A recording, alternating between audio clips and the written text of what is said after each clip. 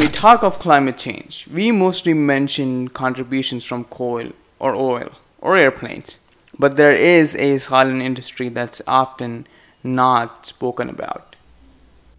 Yeah, not at all. I mean, if you look at some information that the United Nations has put out, the fashion industry is responsible for 10% of our annual global carbon emissions, which, when we look at that combined to other types of emissions, the UN says that that's more than all international flights and maritime shipping combined. So I think that when we kind of put that into perspective of our consumption, it's really like mind-blowing, in my opinion.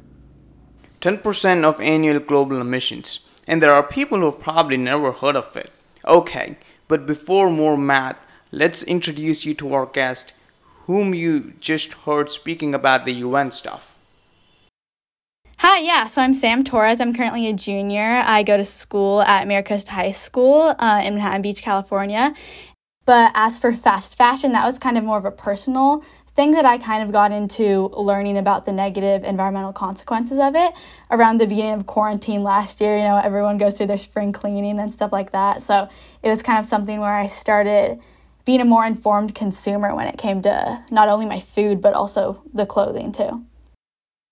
Same indeed, over the COVID lockdown last year, focused a lot on learning about the impacts of the clothing industry on the environment. On an interview call with her, I was told that clothing is amongst the most resource-intensive industries when it comes to its impacts on the environment.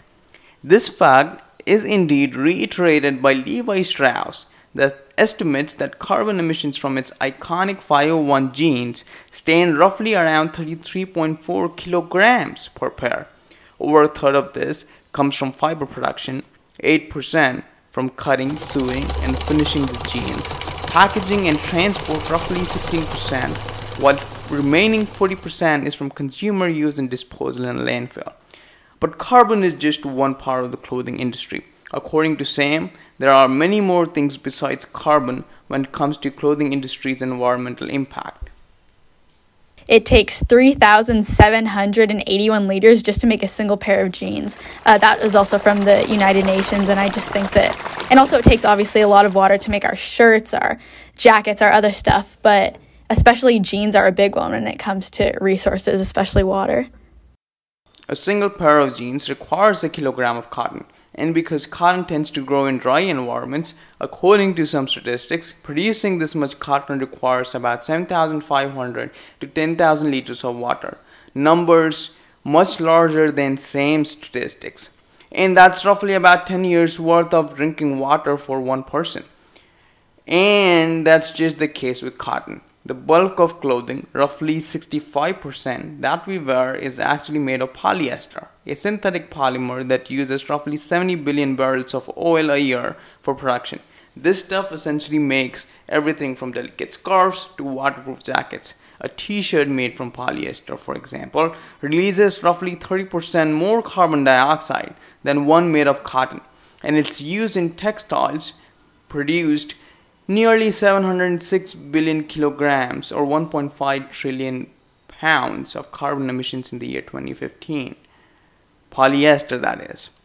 That's almost equal to annual carbon emissions of nearly 185 coal-fired power plants.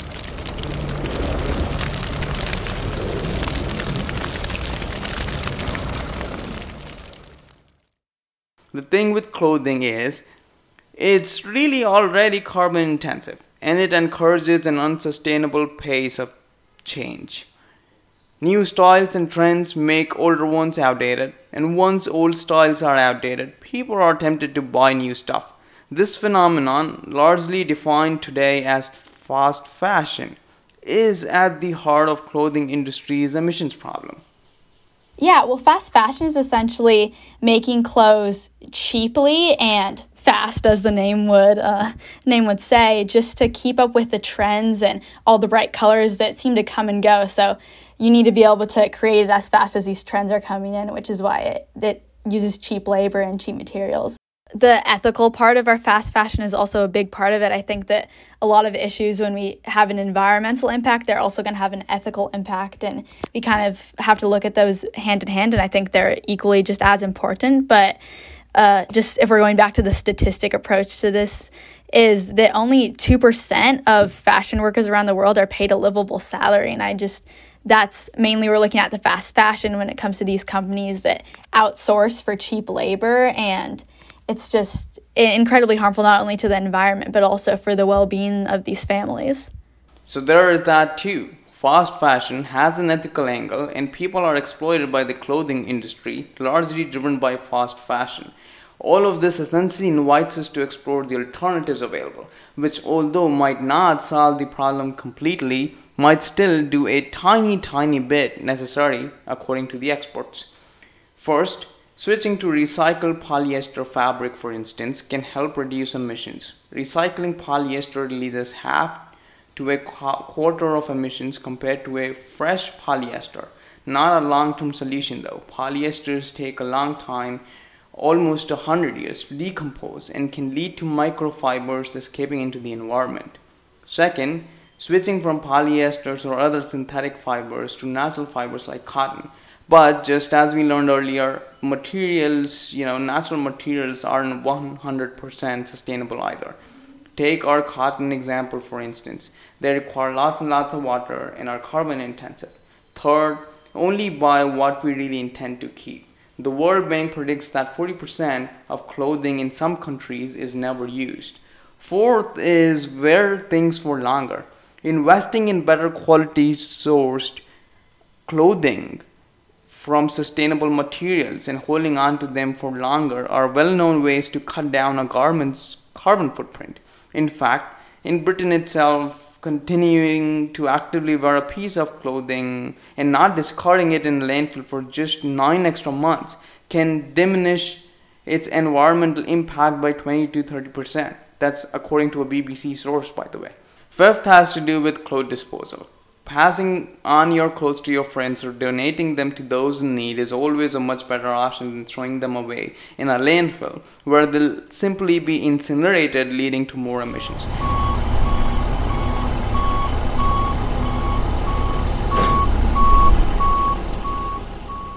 This, however, shouldn't be used as a way to simply make more room for new clothes when one already has enough. Sixth is recycling when clothes are damaged. While still a new method, cotton and polyester can be turned into new clothes, and many agencies are already doing this. And this obviously has certain repercussions or limits that we already discussed, but it's still a method out there. Seventh is looking at certifications in clothing. Oftentimes, clothes, come with sustainability certifications from programs like the Better Cotton Initiative or the Global Organic Textile Standard. These certificates essentially say how green your clothing item is, although they're far from being perfect. And eighth is where our guest Sam comes in. Make a big change in your consumption pattern. And I'll let Sam narrate on what exactly is that.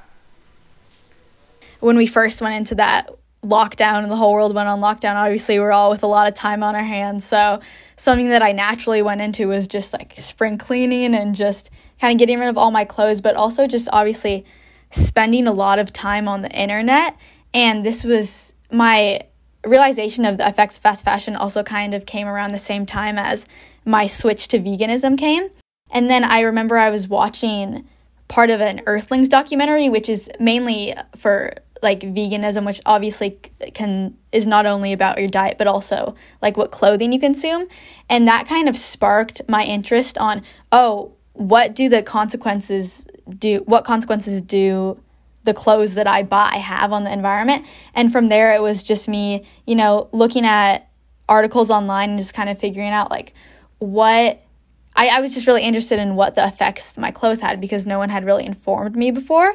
And then from there, once I realized how bad fast fashion is for the environment and how detrimental it can be to not only the people as well, that came with me coming to the realization that I need to be shopping secondhand. I need to not be consuming these fast fashion clothing and not supporting these brands. So like I said earlier, how that came at the same time as me cleaning out my closet, I was getting into the buying and selling of clothes through secondhand clothes. So that's when I came to these apps like Depop, Mercari, Poshmark, where there's just platforms of so many people just doing the same thing as you are, just selling your clothes and buying new ones, and they're all secondhand. I just really came to this realization that why would I go and buy a new clothing item, a new shirt, a new jacket, etc., when there's already one made and there's someone selling that exact one on the internet or something similar, or just in general, why would I go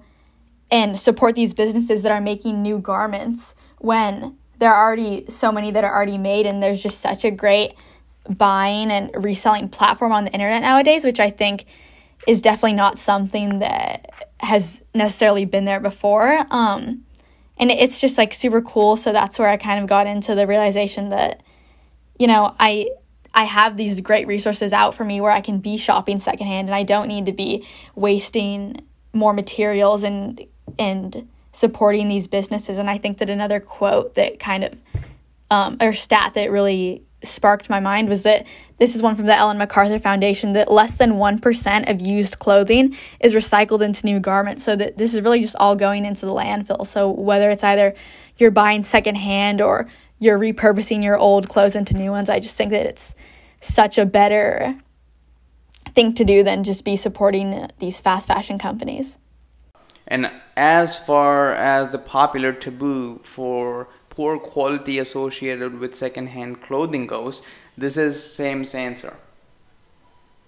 Again, another misconception about these apps is that obviously you can get clothes that are more worn down, and that's what the price of them is going to reflect, but you can also find so many different brand names with the tag still on them and brand new and designer brands and all this stuff, which I think is a great feature about these apps, that maybe when people first hear the word secondhand clothing or, buying someone else's clothes, maybe they think that's dirty or these misconceptions about it, which I think that when you kind of look at these apps and realize what you're buying, you have the choice to, if you only want to buy clothes that have never been worn and are still new with tags, you have the option to do that, which I think is just so cool. And you can find so many designer brands like on these apps. It's still there's still a spectrum on what type of clothes do you want to buy. Are you looking for something that's more worn down, or are you looking for, like I said, a designer brand? So those were some solutions, but the truth is that many other changes needed to make clothing more sustainable have to be implemented from the manufacturer and big companies that control the fashion industry, or the supply side, essentially. As consumers, however, the change we all make in our behavior not only add up, but also have the potential to drive a change in supply or the fashion industry. Thanks for listening, and stay tuned for the next episode.